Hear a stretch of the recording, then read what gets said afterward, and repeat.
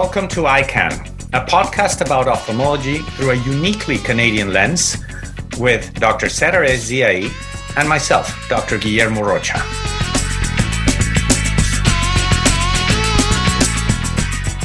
The EyeCan Podcast has been made possible by support from MD Financial Management and Scotiabank, proud financial partners of the Canadian Ophthalmological Society and Canada's ophthalmologists. We'll share our experiences as ophthalmologists today and tackle some of the challenges we face as healthcare providers. Are you ready, Setareh? Let's do it, Guillermo. Let's do it, Setareh. On this episode of the EyeCan Podcast, we have Lauren Brecher. Lauren is a lawyer with Eamon Harden in Ottawa. She represents and advises employers on all matters relating to workplace law. Hi, my name is Lauren Brecher. I'm a lawyer with Eamon Harden in Ottawa. I represent and advise employers on all matters relating to workplace law. I have been working with Eamon Harden since 2018, since moving to Ottawa, and I've been focusing on labor and employment law since 2014. Well, hi, Lauren. It's great to meet you, and welcome to the EyeCan Podcast. I guess we're constantly trying to find that balance of how do we protect our staff? How do we keep our clinics going, especially in the private facilities or clinician-owned facilities? And then also, how do we maintain our responsibility towards our patient with a healthy and safe environment and to our community? So are there any specific things we should be thinking about to help us figure out where that balance lies in our workplace, Lauren? Yeah, so I mean, you're going to want to look at certain key factors, like the local COVID conditions. So, for example, if your workplace is situated in a rural area with less COVID spread, you're going to have a different set of facts than a business that operates in a busy urban area where COVID spread is a significant health risk. Right. Similarly, if a large proportion of the population is vaccinated in your region or not, right? Mm-hmm. So you have to look at those sort of region-specific considerations. And then you also have to be looking at your regional directives or any industry-related directives and public health recommendations that apply to you. And oftentimes these two factors will dovetail so that in regions that have been very hard hit by COVID, they tend to have stronger recommendations around, the requirements from employers to, in this case, implement mandatory vaccination policies. But there could be other types of recommendations on protocols that employers may have to adopt. Mm-hmm. And in Ontario, at least, there is a regulation that does require employers to comply with public health recommendations on mandatory vaccine policies. So here, where, for example, in Ottawa or in Halton or Hamilton, there have been recommendations to have mandatory vaccination policies. Those recommendations become requirements by virtue of that regulation. And so in that case, employers don't really have a choice in terms of whether or not they're going to have a policy. But in other contexts, employers, it is going to be more of a choice. And sort of how far they want to lean into the trend of mandatory vaccination policies. But even in the case of employers who are subject to strict directives or requirements to have policies, those employers are still having to grapple with the content of the policy. And that's something that all employers, whether you're subject to a directive or not, will have to grapple with. And that's really one area where working with Employment Law Council closely can help. Yeah, certainly. I mean, many of us we had to start working very closely with employment law counsel during the early days of the pandemic, and it seems that now we will have to do the same when we're looking at these policies. So what's the risk associated with not having a mandatory vaccination policy weighed against the risk of having one, Lauren? Well, Guillermo, that's really the question, right? It's the question that all employers are going to be having to ask themselves. And it's going to be a matter of carrying out a risk assessment, taking into account all relevant factors for your workplace. Mm-hmm. So, for example, if there is a strong recommendation from public health that applies to your region or to your industry to have a policy regarding mandatory vaccination, and you don't have a policy, mm-hmm. That's, of course, going to leave you exposed to liability. But on the other hand, if COVID spread in your community is low, and transmission risk in your workplace is low, and there aren't any strict directives or strong recommendations that apply to you to have a strict vaccination policy, then you may actually be taking a greater legal risk by taking a hard line on mandatory vaccination. So It really is very fact specific. Okay. And if we were to consider in our offices a mandatory vaccination policy, how would we want to go about developing it, implementing it with our staff in our office? I mean, this is all very new to all of us who are just used to practicing medicine, basically. Yeah, of course. So as I mentioned, some of the individual rights that you're balancing here are privacy rights. So from that perspective, you should be asking individuals to provide you with the least amount of information necessary to allow you to meet your legitimate health and safety goals. Mm-hmm. So under a mandatory vaccination policy, you'll of course have to confirm whether the individual is vaccinated or not. Mm-hmm. And you'll probably want to confirm what type of vaccine they've received. So, is it Health Canada approved? Is it 1 or 2 dose? When's the date of their last shot, if it's a 2-dose regime.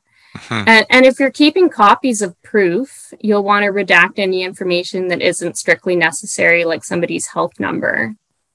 Mm-hmm. And, you'll want to tell your employees in very clear, plain terms what information you need from them, why you need it, who's going to have access to that information, how long you're going to keep it for, no longer than necessary to sort of comply with the law and ensure safety and that kind of thing.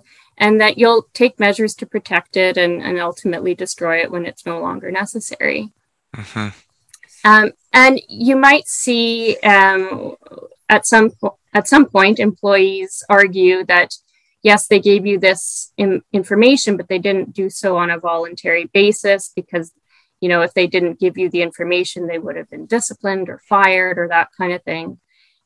So you might want to include within your policy or within your request for information to employees some sort of request for an acknowledgement that they did have an opportunity to seek medical advice, that they understand that they can refuse vaccination or seek a medical exemption if necessary, but perhaps subject to certain reasonable employment consequences.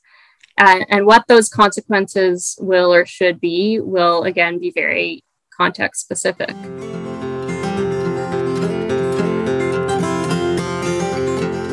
EyeCan wants to know what you think. Please send your comments on today's episode or any suggestions you may have for topics or features to communications@cos-sco.ca, and we'll try to incorporate them into future episodes. Hey everyone, it's Ike Ahmed from University of Toronto and Prism Institute, and I listen to the EyeCan Podcast.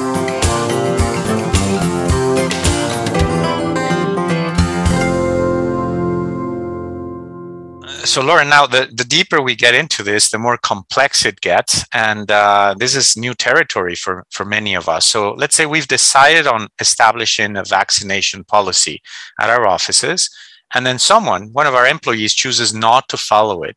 What options do we have? What are the consequences? What is the risk associated with termination due to breach? That's a great question, Guillermo. Now here, the first thing that you are going to have to explore is the reason for the refusal to be vaccinated. If the reason is supported by a human rights code protected ground, like disability or religion, that is one thing, and the consequence will generally have to be non-disciplinary. But if it's a personal choice, that's a different story. But that said, even where it's a personal choice, an employer shouldn't assume that termination of employment is always the best response to a refusal. Okay. And particularly because refusal to vaccinate may not constitute just cause for termination in all cases. And if you'll recall our discussion about union versus non-union employers, in the unionized environment, in most cases, you do need just cause to terminate an individual's employment. And so if you don't have it, then the employer may have no option but to keep the individual employed. Okay. Now, in the non-union environment, an employer may be able to terminate an employee who refuses to vaccinate, but the cost of doing so might be prohibitive, particularly if there are many employees who are refusing to vaccinate, because in most cases, the employer is going to be on the hook for paying out all the normal termination and severance costs to the employee, unless they could otherwise establish just cause for termination. Okay. That said, there's also lots of other potential options short of termination. And employers should consider if any of those options would work for them from a health and safety and from an operational perspective. And one thing we are seeing in more and more policies and directives and recommendations is requiring employees who aren't vaccinated to attend vaccination education courses. And so that kind of thing, combined with other options like requiring those who aren't vaccinated to submit to regular rapid testing, or implementing or continuing to implement really strict distancing protocols in your workplace, allowing people to take a leave of absence to consider their options, that kind of thing. These things in combination with education may be a better option than just jumping to terminate as the automatic response. Because, just as employers are being faced with new recommendations and policies on a daily basis, so too are employees at work and in their home lives these days. Yeah. And so if employees are being encouraged and educated so that they can make an informed choice, that's certainly preferable from a human and from a legal risk perspective than just sort of forcing an employee to get vaccinated or risk losing their job. I think you raised some very, very important points, and I'd like to hone in on the education portion, because we're seeing that is benefiting many of our patients that are uncertain about vaccination, and simply approaching it from an educational perspective has helped lean them more towards receiving the vaccine. Definitely, yeah. So in terms of other incentives, should we be considering, for example, monetary incentives beyond what would happen? I mean, lost wages because they have to take time off or they have to do the testing, the rapid antigen testing. Should we consider monetary incentives to sort of get our employees to get vaccinated, or do we risk setting a precedent if we do? Yeah, I mean, so kind of using a carrot or offering a carrot rather than using a stick And that's one approach, and it's something to think about. But you do have to be careful about precedent setting. And the other risk with offering incentives is that you can sometimes end up in hot water with employees who then say they're being treated differently or denied a benefit because of something that's out of their control. So particularly if there are human rights-based exemptions like disability or religion kind of lurking in the background, that could become an issue for you. Yeah. But one of the things we are recommending to some employers is to just start with a softer approach, like just asking your employees to voluntarily disclose their vaccination status. And in some cases, you might find that there's no need to go any further than that. It might give you, all the information you need about your workplace. Or in other cases, it can just give you a better sense of where you're at and whether a true company-wide policy is necessary. Or perhaps you just have one or two individuals who are vaccine hesitant and you need to just work with them on an individual basis. Yeah, thank you. That makes a lot of sense. And then let's say we've done all of that, but then we all of a sudden deal with staff who say that they are medically exempt. So you alluded a little bit to some of the exemptions and human rights-based exemptions, but now we're talking about the medical exemptions. How do we deal with that, Lauren? Yeah, so medical exemption actually is a human rights-based exemption. Okay. So disability is protected under human rights legislation. So if somebody has a legitimate medical reason why they cannot be vaccinated, then yes, that would attract human rights protection. But this is likely to be a pretty narrow group, actually, because at least in Ontario, there have been many statements from officials that have essentially limited what disabilities will qualify for an exemption.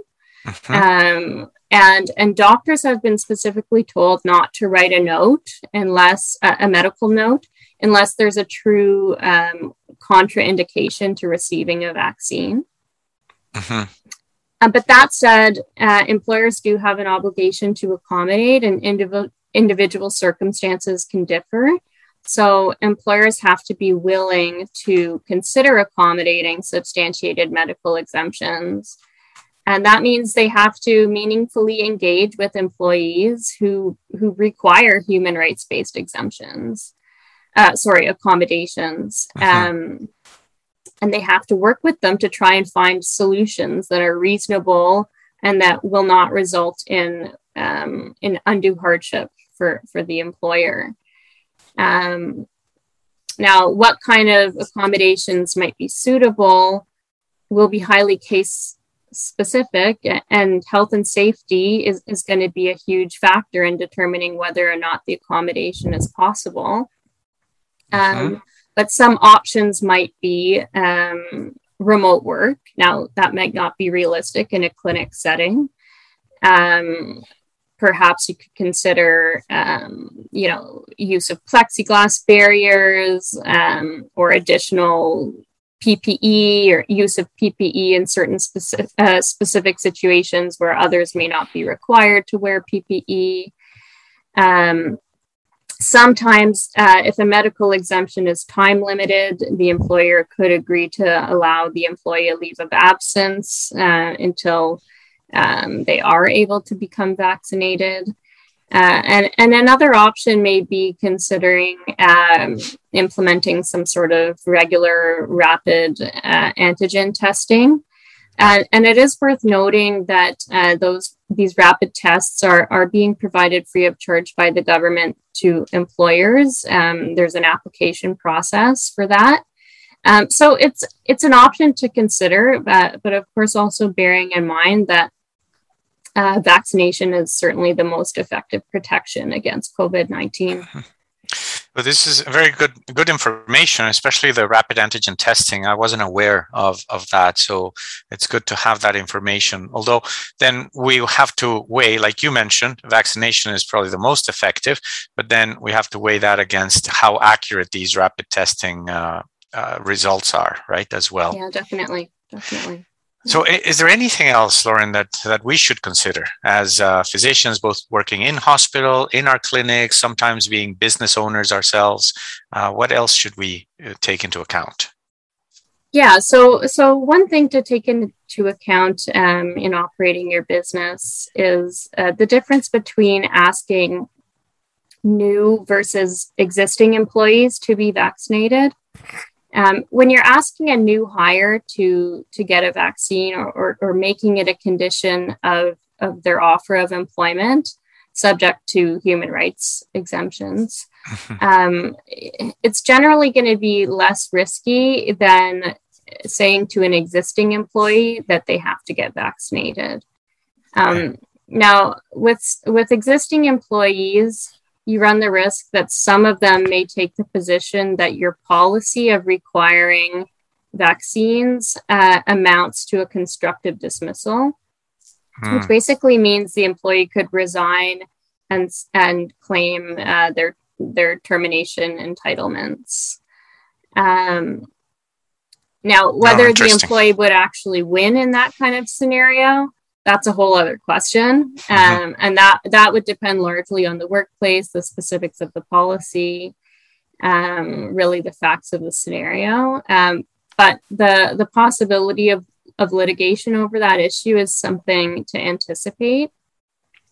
The other point that I think it's important to bear in mind as you're trying to operate your business in these strange times is to consider that, so at least in Ontario, workers' compensation benefits may be payable if an employee received a vaccine as a compulsory part of their employment and experienced a serious, unexpected adverse reaction to the vaccine. So where employers aren't covered by workers' compensation, civil liability may be present. So with that in mind, employers should sort of plan that this may be a possible area of legal liability and turn their minds to that as something that might come from mandating vaccination. So in that sense, it's important to prepare your litigation budget, check your general liability insurance, and of course, proceed very cautiously and with the assistance of legal counsel before you implement any policies to ensure that the possible risks are outweighed by the legitimate goals of the policy and that you've really done your due diligence to limit your possible legal exposure. I mean, there's a lot in what you just said. Wow.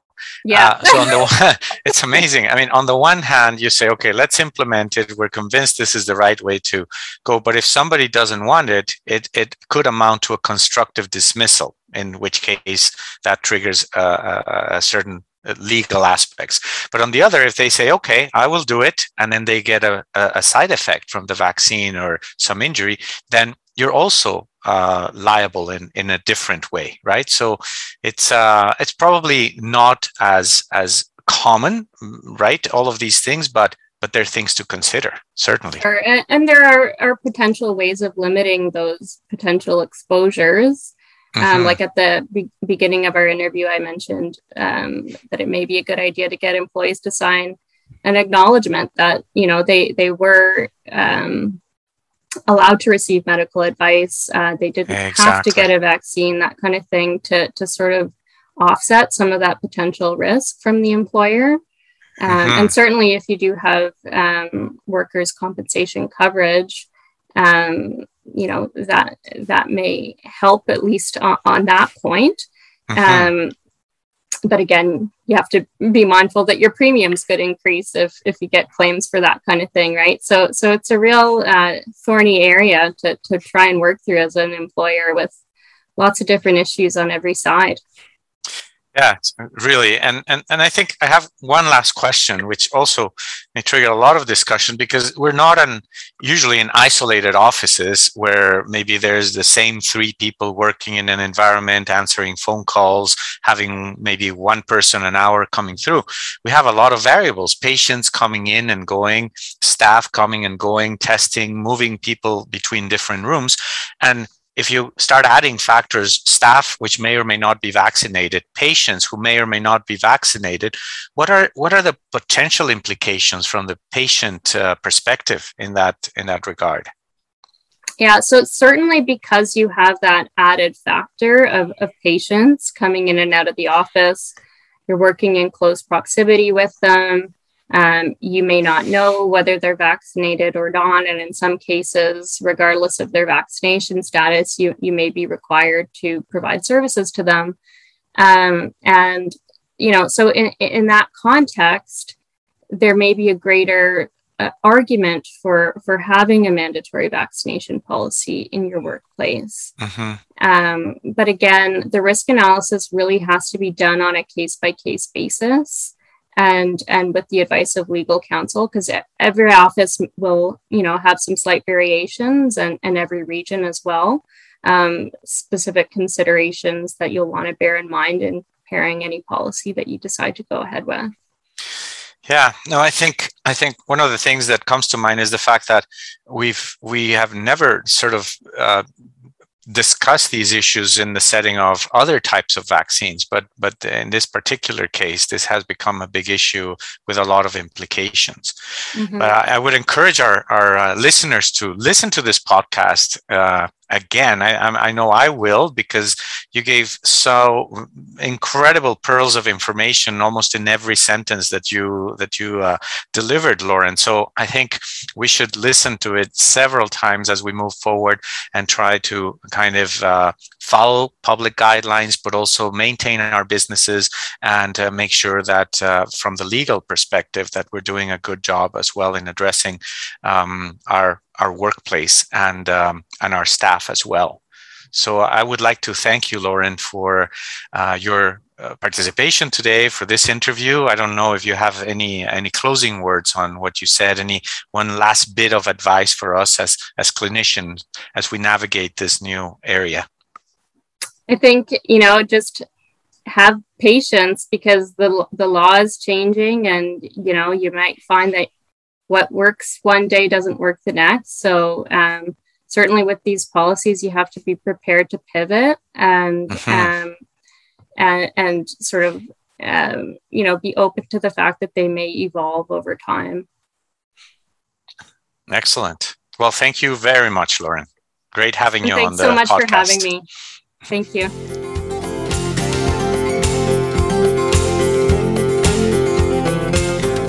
Wow, I really enjoyed listening to that interview, Guillermo. Thank you, and thank you to Lauren. Here's what's coming up on our next episode. Hi, my name is Michael Nguyen. I'm a 4th-year ophthalmology resident at the University of Toronto. I'm currently serving as the president for the Council of Canadian Ophthalmology Residents, and I'm very excited to be on the EyeCan podcast. I think right now, at least in this modern era, it's probably the best and worst time to be a resident at this very moment.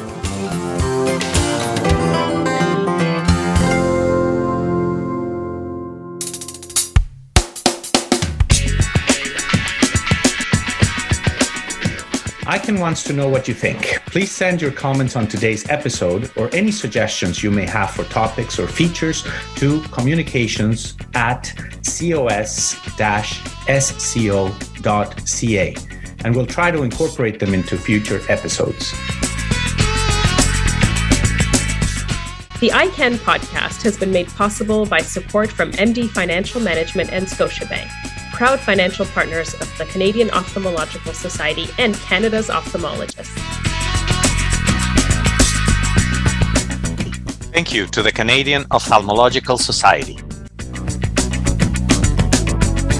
The EyeCan Podcast is written and directed by Eric Johnson and produced by John Allaire from Allaire Strategic Works.